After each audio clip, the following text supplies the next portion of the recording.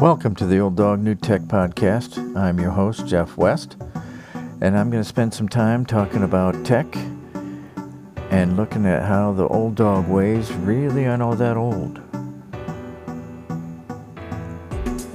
I'm going to look at some integration ideas, discuss some successes and failures, and show you that it's really not about being perfect, but it's about being patient when it comes to integrating technology. I'm a high school educator, been teaching music, band for most of my career, but I am a big tech enthusiast, and I really enjoy researching and finding answers and ways to integrate tech that don't take up so much time. Let's get going.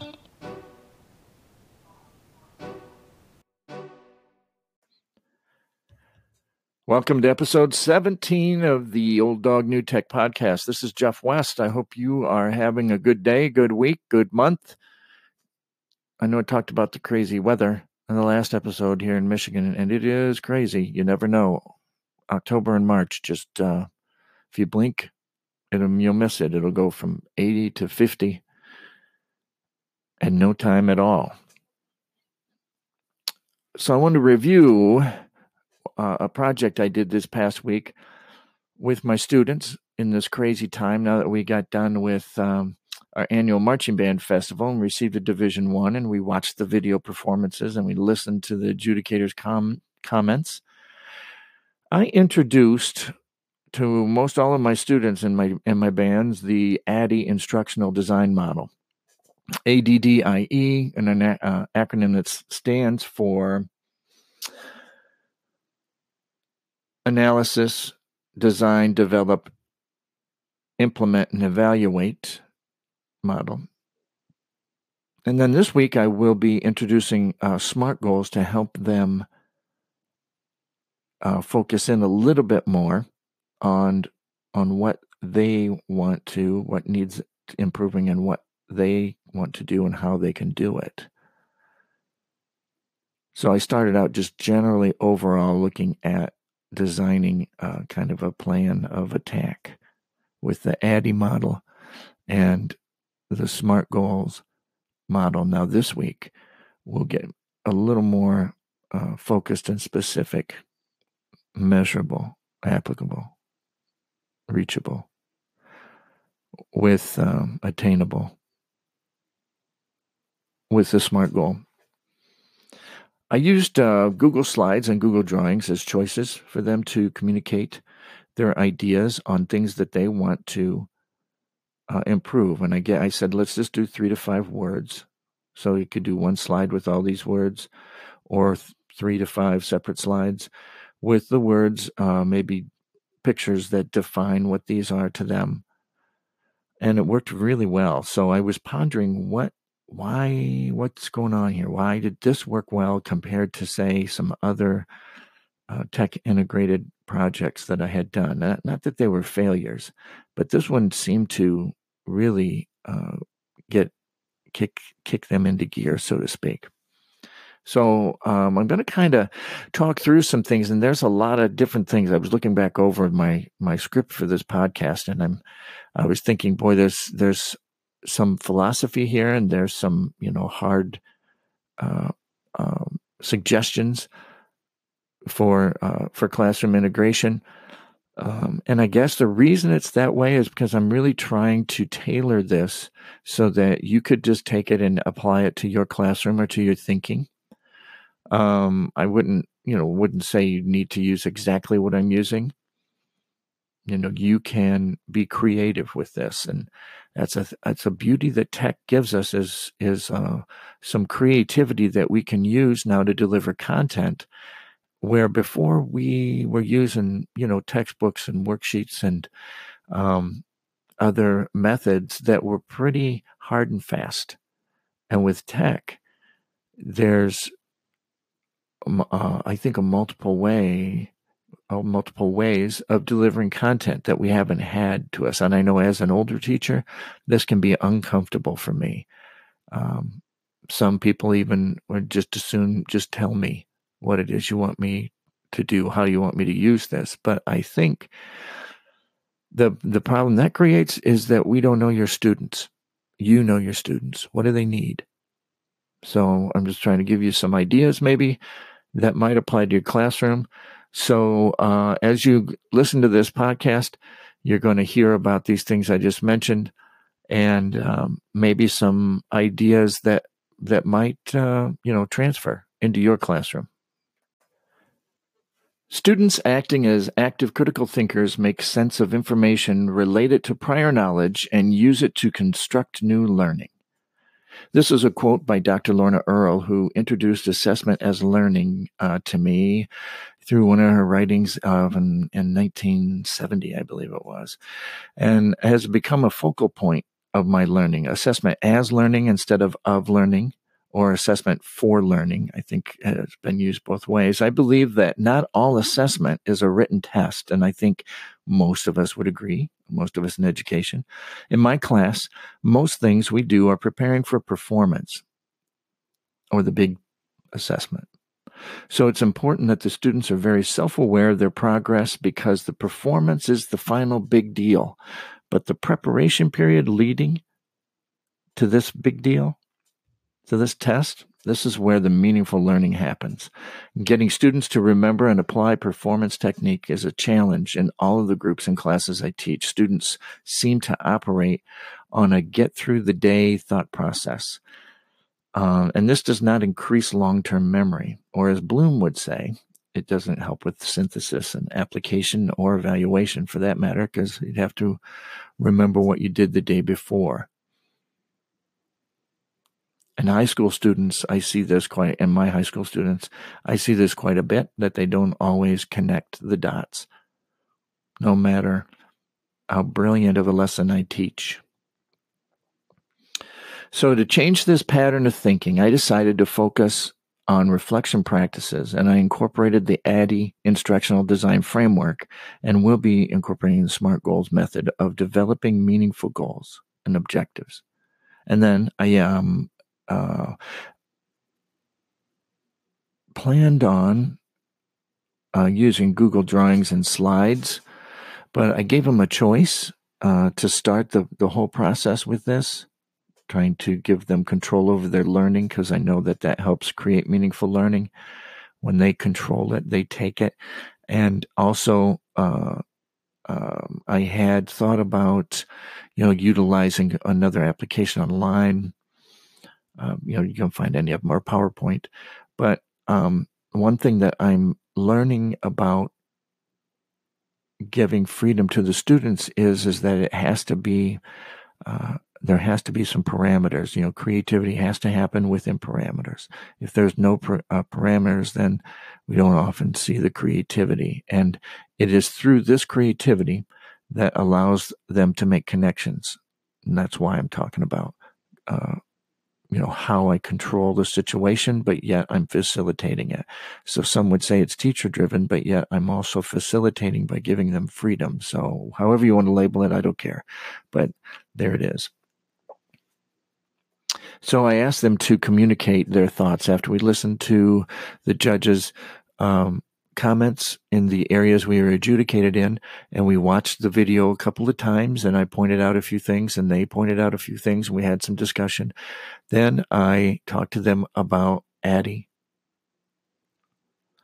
and that led to me saying, okay, now that you've thought about this process, create a slide with your 3 to 5 words that you want to focus on, and give me a visual representation. I don't want a lot of words. I said I just like one word, maybe a couple of words of why it's important, but nothing, nothing verbose. Not yet. We're not at that point. We're just at the analysis and development stage, I guess we would be in the ADDIE thinking system. So outlining, analyzing, design, develop, implement, and evaluate, or ADDIE framework for my students as a suggestion for formulating a plan of addressing the areas that need improving, or for sustaining I'm not trying to just show them that we don't always just focus on what we do wrong, although I find as a teacher that was our training, how to figure out where it is their weaknesses are and help them make them strengths. So I try to utilize the things they're doing well to show them not only they're doing them well so they don't feel totally overwhelmed, but that they can use the ways, the practices that they use to create a strength to help them with their weaknesses. I think that's really important. I don't think high school kids, um, make that connection. So I used Addie for centering in on improving and sustaining. I'm finding my spot. Can you tell? So I gave them a choice between slides or drawing for creating a visual representation of 3 to 5 words that represent areas that they want to improve. 3 to 5 words. I said, don't, not a bunch of words, just 3 to 5 words. And then now I plan on showing them how to create goals focused on those words that are a little more specific.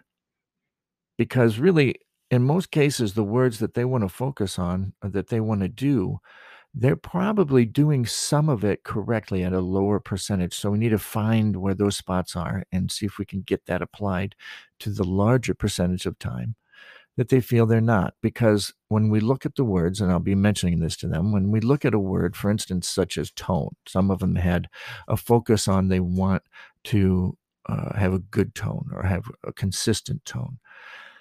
If they didn't have a consistent tone at all, we would not have received the Division 1. We wouldn't have sounded as good. So clearly there is a evidence of a good tone someplace, sometime through the performance. Where's that at? How did it happen? What are you doing at that point? Now, what do you now compare the time that you're not happy that caused you to decide that tone as a word that you want to focus on? Why? Why did you do that? And probably there's 1 or 2 things that they need to focus on better than they've been doing. That's where the SMART goal comes in. That's where they make it measurable and attainable. And any of the other letters in SMART. I think this will be much more successful. At least I'm hopeful as I looked at my students' needs that it's not so much that they need to develop their musicianship, because of course they do. They're in band and that's what I'm helping them learn, or they're in guitar or whatever class that I'm teaching. But it's the process, it's the thought process that there's that disconnect between self-evaluation and reflection, and then using what they've reflected upon to create a goal that they can achieve. So often when I ask my students about things, what do you want to do better? And they'll just say, play. Well, yeah, of course we do, but we're not, it's not all bad. So let's take a look at these things. That's what I like about the SMART goal acronym. I think it's applicable not just for us in education, but I think it's uh, useful for students just in their daily goal and objective development so they can improve whatever areas they need to work on. Obviously, it applies in business. That's where it was developed, and so was the Addy model. Um, but I'm trying to connect those things into my classes, and again, this would uh, connect back to making it meaningful or connecting it to the real world, quote unquote. Maybe this will work for you. I think some of the things that we're asked to do as teachers would work for kids, and they have for me. So far, so good. But I want to go back to how I was struck at how wonderful the slides and drawings were that they turned into me with their 3 to 5 words. So I think some things may be happening. Like students are using these tools and they're getting used to them. So we've had our Chromebooks now for over a year, uh, maybe over 2 years for some, and they're getting used to these and they're doing more assignments utilizing slides, particularly is what I got. But I did get some Google drawings. My modeling is starting to work and pay off. For the past couple of years, I have been making a real strong attempt to make sure I'm modeling proper use of technology and in a lot of different areas. And lastly, I think students are finding meaning in what I'm teaching. I don't think they weren't finding meaning before. I just think they're seeing more now. I think it's enhanced. I think it's better. I think it's because I connect my ideas to real life. And I think it's because they want to be good and they see the value in being good and they see the value in what we're doing and my methodology because I give them freedom to learn, but I also have that discussion and I reflect and we model for each other. So we're modeling things, we're reflecting, we're connecting. Those would be 3 words that I can say. I know I said a lot of things and talked about some general overall philosophies, but modeling, connecting, reflecting, in whatever order you wanna say them in. I think also enjoying what I do and giving students more freedom to explore is also starting to pay off. They're controlling their learning, and while my students do slip back into that drone that is waiting to be told what to do and what time is lunch and when school over, I have developed a few questions or suggestions of things that they can do or should do, and it seems to be working a little quicker, and they seem to get back into uh, being the runners of the classroom, being the drivers. Why did the slides and drawings go so well? I think it's all these things I just talked about. I think the biggest takeaway for me is the patient and persistent focus on the student needs, which were the goal setting techniques and reflection practices in this case. And modeling the use of the techniques, I take and give an example using both the ADDIE and the SMART goals of things that I do as a teacher, and I try to use things in my daily life to show them that they can connect with, communicate, understand, I guess, comprehend. Lesson planning is not always a real good example to use. But often I will choose, say, something about getting dressed each day, and I'm gonna analyze what I wore yesterday, and did I like that? Did they like that? I'm gonna implement it after going through the design and development.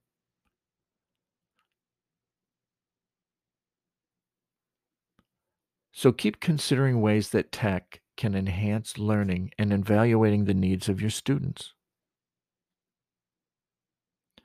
Give them examples of meaningful tech use and chances to emulate that use.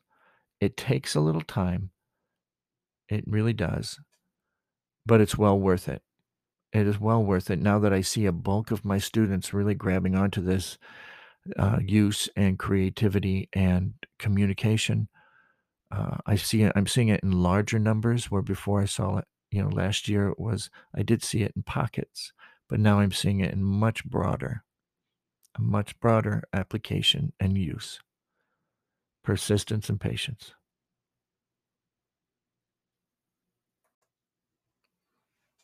The tech treat for the week is pdfcandy.com. And a shout out to the EdTech Takeout podcast for telling me about this. This is pretty cool stuff. So you can search PDF Candy or you can go to pdfcandy.com and you will see 39 ways to work with PDFs. Merge, crop, fill it out, convert it. There are more, many, and many, many more. So if you work with a lot of PDFs like I do, just about every form that I receive for any festival is in a PDF form, or I can now copy and email to myself from the copier a PDF form of a document. And I could go to PDF Candy and then work with it through there. Check that out. If you work with the PDFs, this is for you. Tech treat for the week.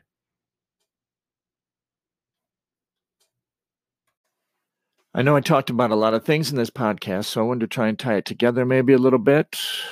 I hope I don't further confuse or wonder about too much more. So I think my students and most students need to be shown how to reflect and develop goals. We often say, okay, you need to have goals, and then that's it. At least that's the way it was for me. And I think as a teacher, I did that quite a bit. Even though I would try to help them, I didn't really give them any concrete ways to do it. So giving them acronyms like ADDIE and SMART, those are the ones I chose. Maybe you choose something else. But I know if they have something like that, and I know that if I give them freedom to control their learning, so they could use both of those or just one of them, that they'll have a meaningful learning experience. I chose Google Slides and Drawing as choices because I know the visual aspect that those two visual features, visual possibilities those two provide also can create a meaningful learning experience. So I facilitated learning, but I also drove learning by modeling the use of frameworks and technology. In most cases, I think as with most things in life, there's got to be a balance. We can't just have a classroom be student-driven all the time only. No, there's instances where the teacher's driving things and controlling. Has to be. Students don't have the knowledge yet. They have some knowledge. They have energy. We have the knowledge. Teachers can drive and facilitate classrooms to enhance learning. They can find that balance between driving and facilitating. And it requires a focus on the factors of the student's needs and characteristics of meaningful learning. So I chose ADDIE and SMART, acronyms for the students to give them something to hang on to and freedom to develop within those parameters, freedom to communicate what they developed within Google Slides and Drawings. I think the project I used did this, that it considered student needs and characteristics of meaningful learning. And it could be a great springboard for something that would work in your classroom. What do your kids need? You know. How is meaningful learning? How does that happen? Check out any number of blog posts or articles, research on the subject. There's plenty on that. And I know most of us probably already have an idea of what that is because we were trained. I think probably the biggest thing for me out of this for you is like the digital native assumption that we all have with our students when it comes to tech. Don't assume as well that they know how to make a goal, and that it will be meaningful. That because we say it doesn't always mean that it's all that meaningful, or that it will stick with them. It might be meaningful at the time. So they need to have something they can hold on to grasp to refer to, and then they need to be given freedom to make that their own. Maybe that'll help out. Maybe will work in your class. I don't know. Be patient, though. Don't try to rush it. Nothing. It's just as in your teaching of your content. If a student's struggling with that, be just as patient with your use of technology as you are with the student struggling with a piece of content. Have a good week. This has been the Old Dog New Tech Podcast with your host, Jeff West. I hope you enjoyed your time. And remember, with EdTech integration, it's about being patient and not perfect.